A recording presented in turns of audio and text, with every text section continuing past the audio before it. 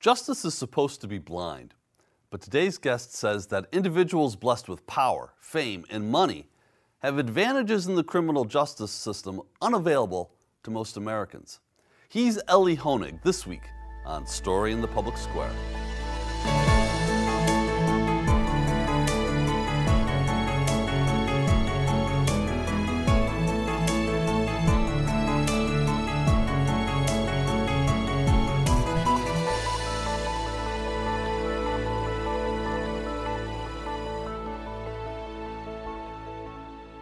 Hello and welcome to A Story in the Public Square, where storytelling meets public affairs.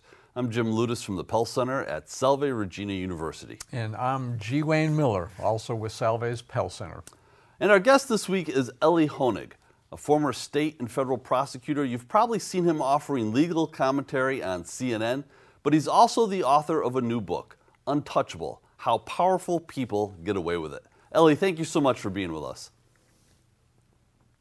Thanks for having me. My pleasure. We have never any shortage of legal news, and I am continually surprised by, well, I guess I'll plug it, how relevant the book remains. I think the lessons are fairly timeless, so look forward to discussing. Well, we're going to get to the book in just a minute. You know, for folks who have seen you on CNN over the years, you know, I think there's some curiosity about your background and what drew you to the law in the first place. So I am a Jersey kid. I'm from New Jersey. My dad is actually a lawyer. And people sometimes go, well, that must have made you want to be a lawyer. No, quite the contrary, because I saw that it's real life. I saw that it's not just Perry Mason or, you know, Tom Cruise and A Few Good Men. I saw how hard my dad worked and that it's a grind. I have, you know, complete respect and gratitude for all he did, but I got to see how hard it was. Nonetheless, I went off to college, if I can plug my state university, Rutgers University, and I did an internship with the public defender, the county public defender in Middlesex County, New Jersey, and went into jails to meet with clients and started watching trials. And that's when I went, this is what I want to do. So then I went to Harvard Law School, I guess up towards sort of your way, and was at a firm for 3.5 years. And then I was a prosecutor, and I'm sure we'll talk about this, for 14 and change years. I was federal and I was state, and it is the greatest job you can have. You get to do things that are more exciting than what you would see in a movie, and you get to make a real difference in the world around you. And you give us a glimpse of that in the book. So the book is Untouchable. Let's start with that 30,000-foot overview. Yeah. I think it's no earth-shattering thesis to submit that people who are powerful, wealthy, famous, well-connected tend to do better in our justice system than those who are not. But what I tried to do in this book is explain why, and use drawing on a couple different sources. One, my own experience. There are a lot of tales from the courtroom there, especially my mob trials. I was chief of organized crime in the Southern District of New York. I always have to specify chief of the organized crime unit, not chief of actual organized crime. It's an important distinction. Guys. Yeah. No, it isn't, right. So, you know, I draw on my own experience. I draw on current developments in the news and various stories, both high profile and maybe more under the radar, that we've all been following over the last several years.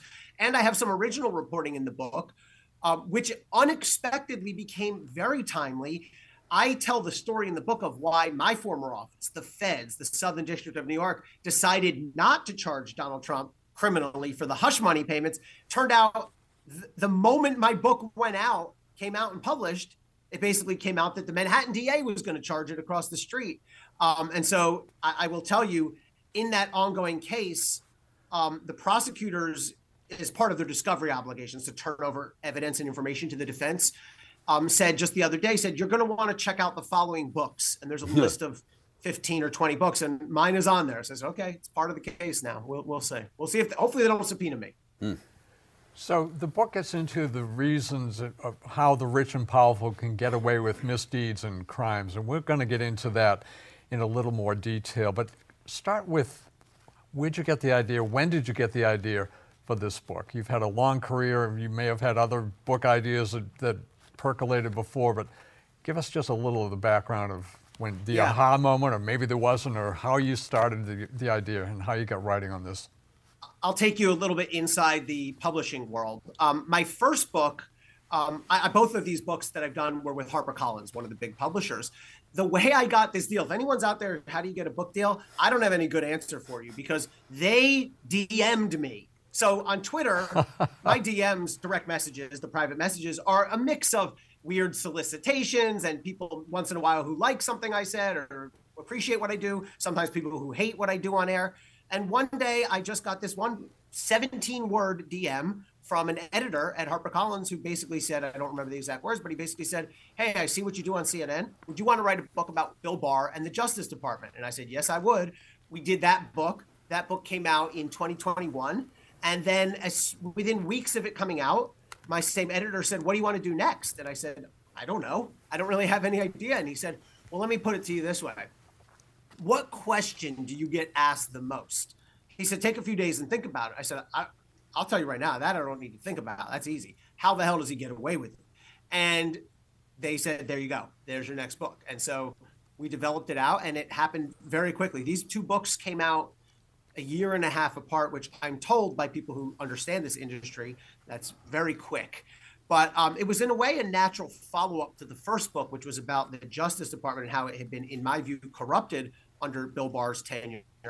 And this is a sort of maybe flip side of that coin of how people benefit from not necessarily sometimes corruption, but from the many advantages that are built into the system. So in other words, you did not have a high-powered agent who was shopping this around at the major houses in New York. So. Proud to say I have no literary agent. I am a free agent solo actor when it comes to books. And agents are great, but I got lucky and I did it direct and it worked out great. Good. So I want to get back to something you said earlier. You obviously prosecuted mob figures. Were you afraid during that? I mean, I'm thinking of me doing that. Obviously, I'm not a lawyer and never intended to be a lawyer, but I would think, oh, God, like there's a crosshair on my forehead. Got to be. Talk about that. Because it must take a certain degree of courage, right? I mean. Well, no. I mean. So what does it take then? I would like to, it is funny because sometimes if people write stories about me, like he took down the mob, he stared down mob bosses. I mean, I guess I was just doing what a lawyer does. I was never fearful for two reasons. One is my style was never to make it personal, right? There were prosecutors. I was taught when I was brand new at the Southern District of New York. I'm 29 years old. And one of the senior guys goes, when you're opening a trial, you have to walk over to the defendant and point right in his face and say, this is the defendant, this is so-and-so. And whoever's, the tougher guy. And I was like, that is not me. I treated the whole business as a business and I didn't hate the people I prosecuted. At times I empathized for them.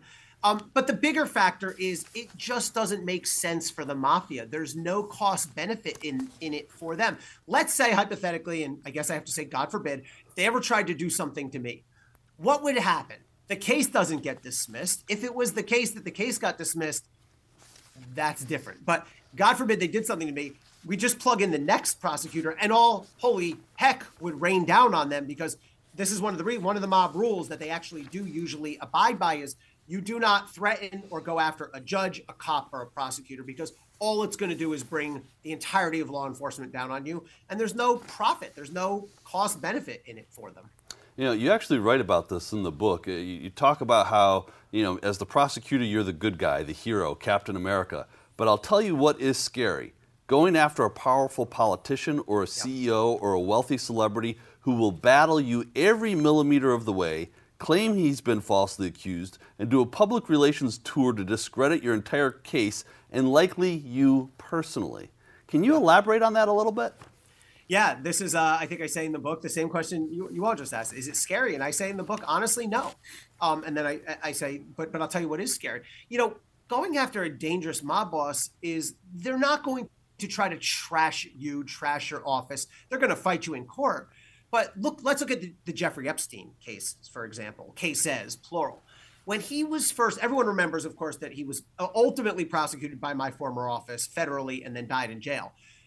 But he was given a pass, essentially, the first time through the system. He was being prosecuted by state-level prosecutors in Florida. And he brought in this dream team of famous lawyers, Alan Dershowitz, Kenneth Starr, the former U.S. attorney for that district down in Florida. And people say, like, why did basically Florida gave him a pass? The feds let him go plead to a state level charge. He did only a few months in jail. Most of that time he was allowed to go out and hang out at his lawyer's office.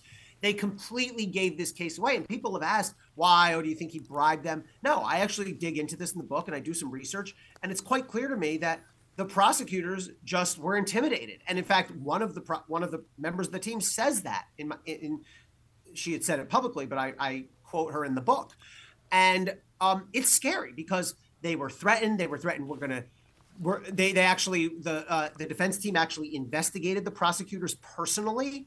I think people were intimidated by the threat of a drawn out litigation. I think people were intimidated by the threat of just trench warfare with a defendant who is very well connected and has endless resources. And as a result of that, Florida gave the case away. The only reason Jeffrey Epstein was ever brought to justice, two reasons. One, a local reporter down in Florida, Julie Brown, did remarkable work to reveal what had happened. And two, by happenstance, years later, the U.S. attorney on that case, Alexander Acosta, became a member of Donald Trump's cabinet, which invited renewed scrutiny. And Congress and then the media said, what happened with this Epstein case? And then renewed focus. And then there was a media furor about it. And the Southern District of New York then picked up the ball and charged him, and then he thereafter died. So it would be scary. I can't say I wouldn't be scared to fully prosecute Jeffrey Epstein. I'm not making an excuse. Prosecutors should not be scared in that way. I'm very critical of those prosecutors, but I think that's why it happened.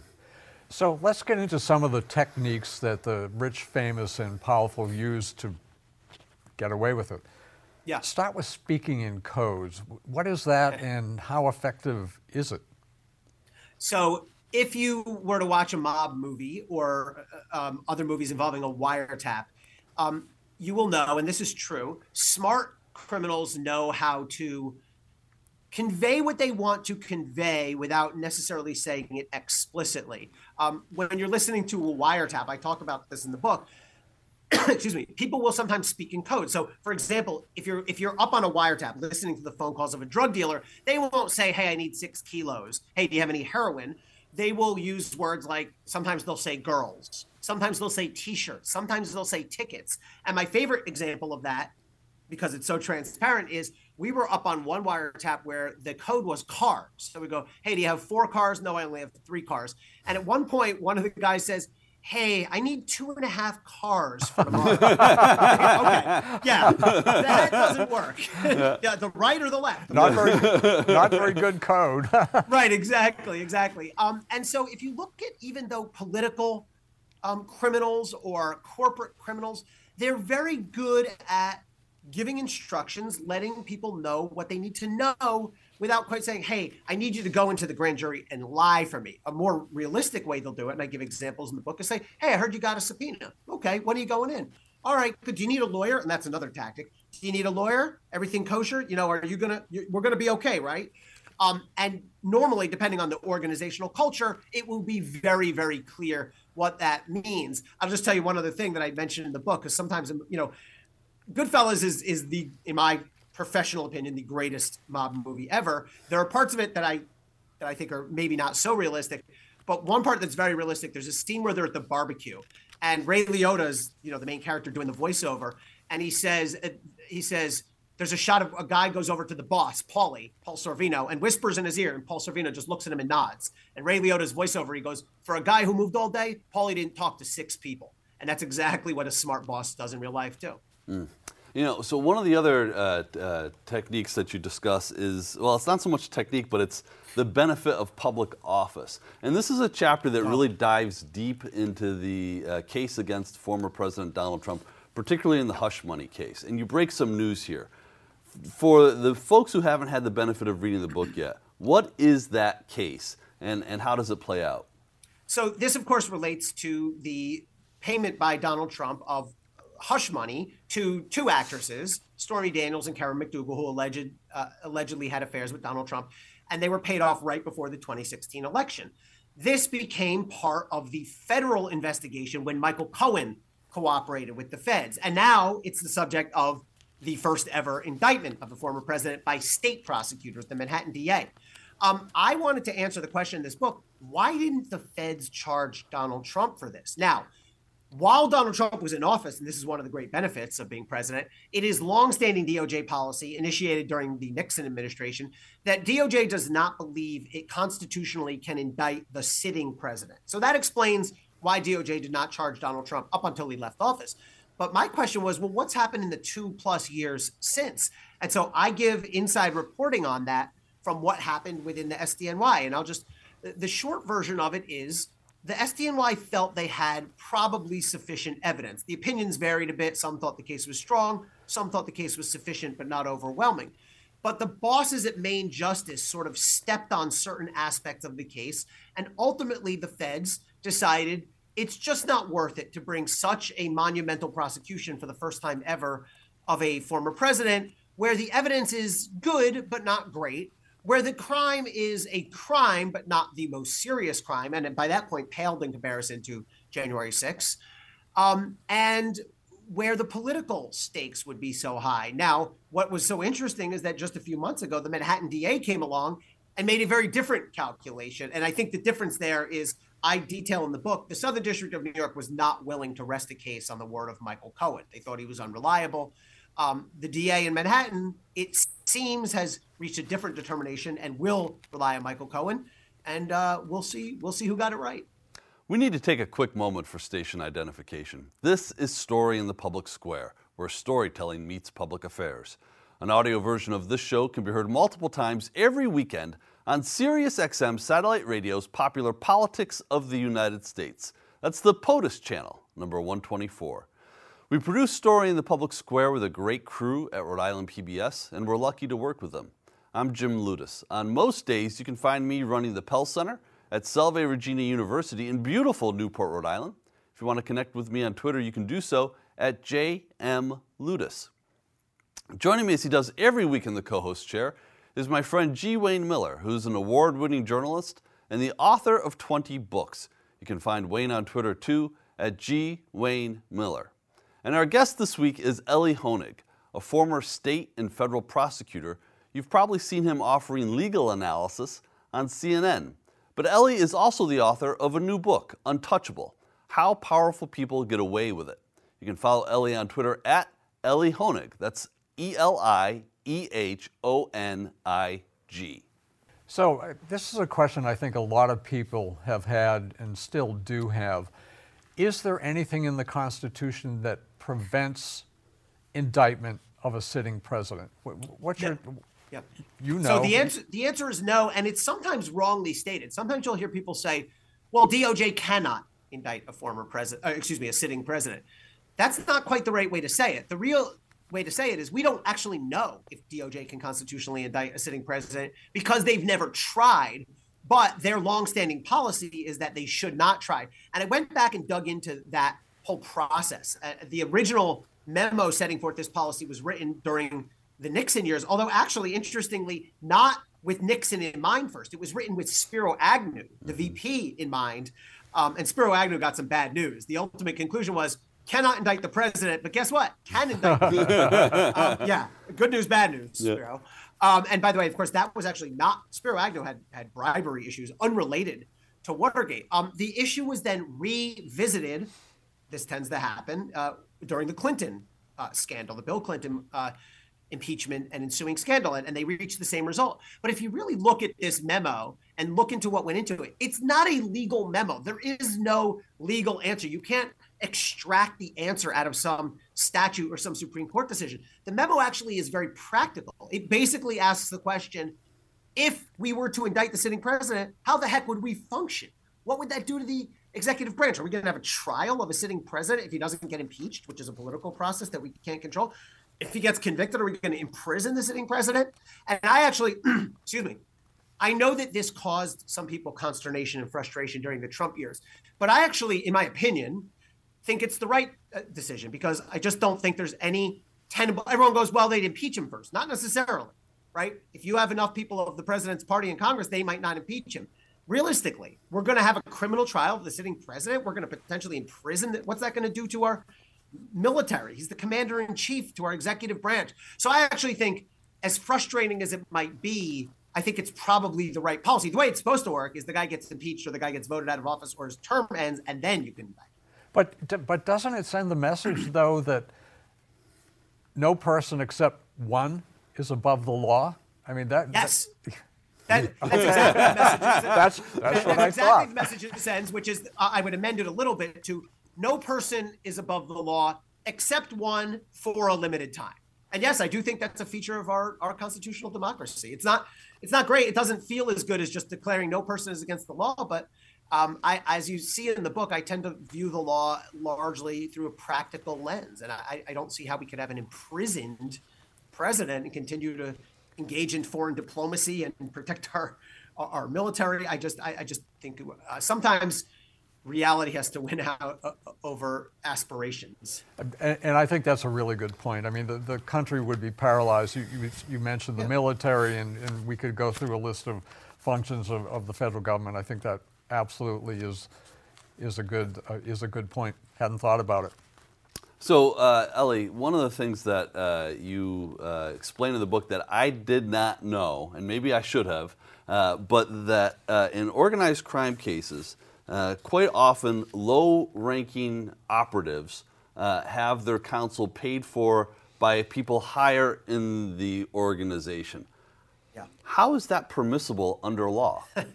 It's very permissible, and as I'll get to in a moment, DOJ is actually just fine with it. This is so common.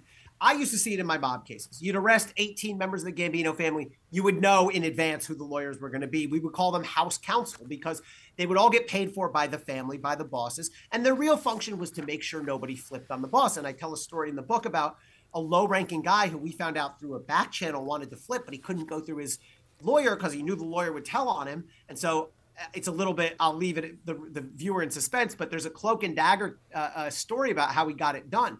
This happens all the time. Donald Trump and the Trump organization have paid for fees for many witnesses, including most famously Cassidy Hutchinson, who was the sort of star witness at the January 6th congressional hearings. She said, until I got rid of my Trump-funded lawyer, I did not feel like I could fully come clean with the truth. And once she did, that's when we saw her testify. Also, this happens all the time in corporate America. And by the way, it's not necessarily bad or evil. In fact, if a large corporation's under investigation, typically the corporation will offer to pay for or pay for attorneys. And people want that because attorneys are really, really expensive. But the practical result is it makes it really difficult to flip because A, there's a fear of being found out. B, there's a fear of having your attorney's fees cut off. And here's the remarkable thing that I alluded to before.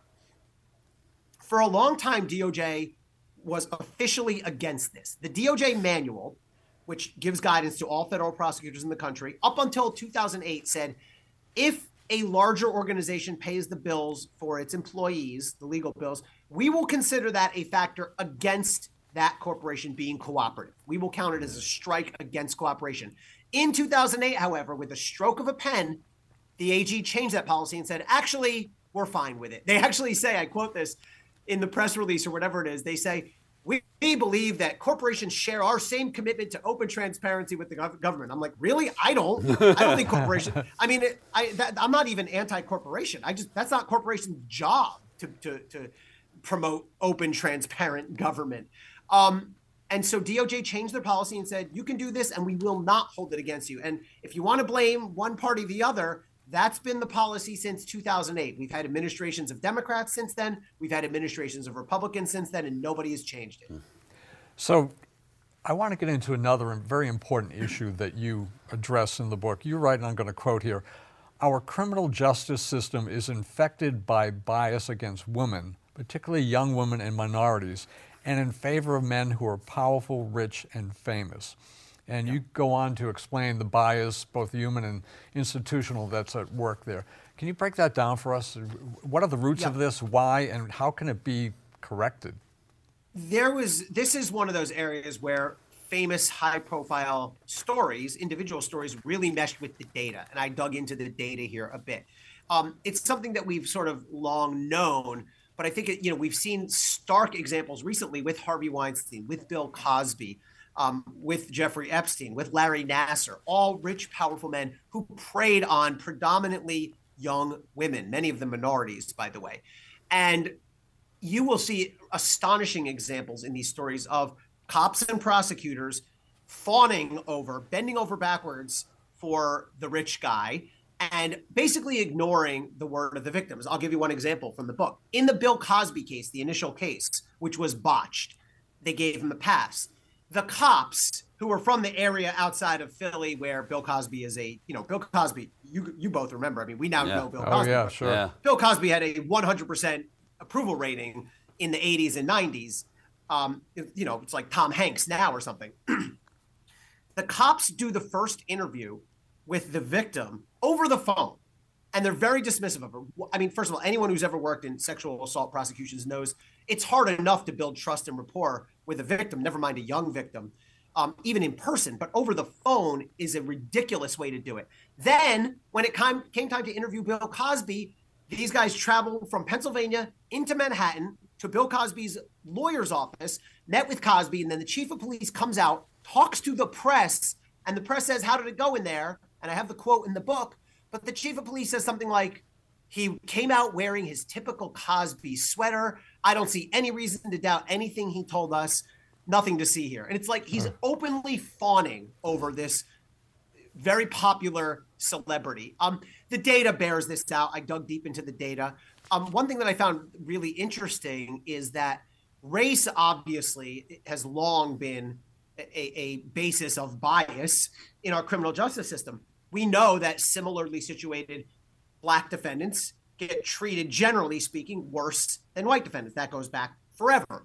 One thing that really surprised me that I draw out in the book is that the race of a victim actually has an even bigger impact, which in a way to me is even more insidious. So if a person, God forbid, murders or assaults a Black person, the sentence is likely to be much lower than if the victim is a white person. And I think you can, draw the sort of logical conclusion about what that says about our system and the way that it values victims and does discriminate on the basis of race. So I hadn't really I was aware of that phenomenon, of course. You learn about it in college and it's true, but when you dig into the data, it really jumps to life. Elie, we've got about 45 seconds left here, but as I hear these stories, I think about the role of the citizen in all of this. And if we care about these issues, if we want to see bias out of the system, if we want to see the powerful people who may commit crimes held to account, what role do we as citizens have in making that happen? It starts with our decision makers. And so I think that comes down to voting, that comes down to petitioning government, all the First Amendment rights, free speech, not electing prosecutors who are too timid, electing policymakers who are ready and willing to enact legislative change, and demanding accountability. I hope that my book was one small part of bringing awareness to this issue so that people can identify these problems and help push us towards solutions. Well, it opened my eyes to a lot of things that I was unaware of. So, Elie Honig, thank you so much for being with us. The book is Untouchable. That is all the time we have this week, but if you want to know more about Storing the Public Square, you can find us on social media or visit pellcenter.org, where you can always catch up on previous episodes. For G. Wayne Miller, I'm Jim Ludis, asking you to join us again next time for more Storing the Public Square.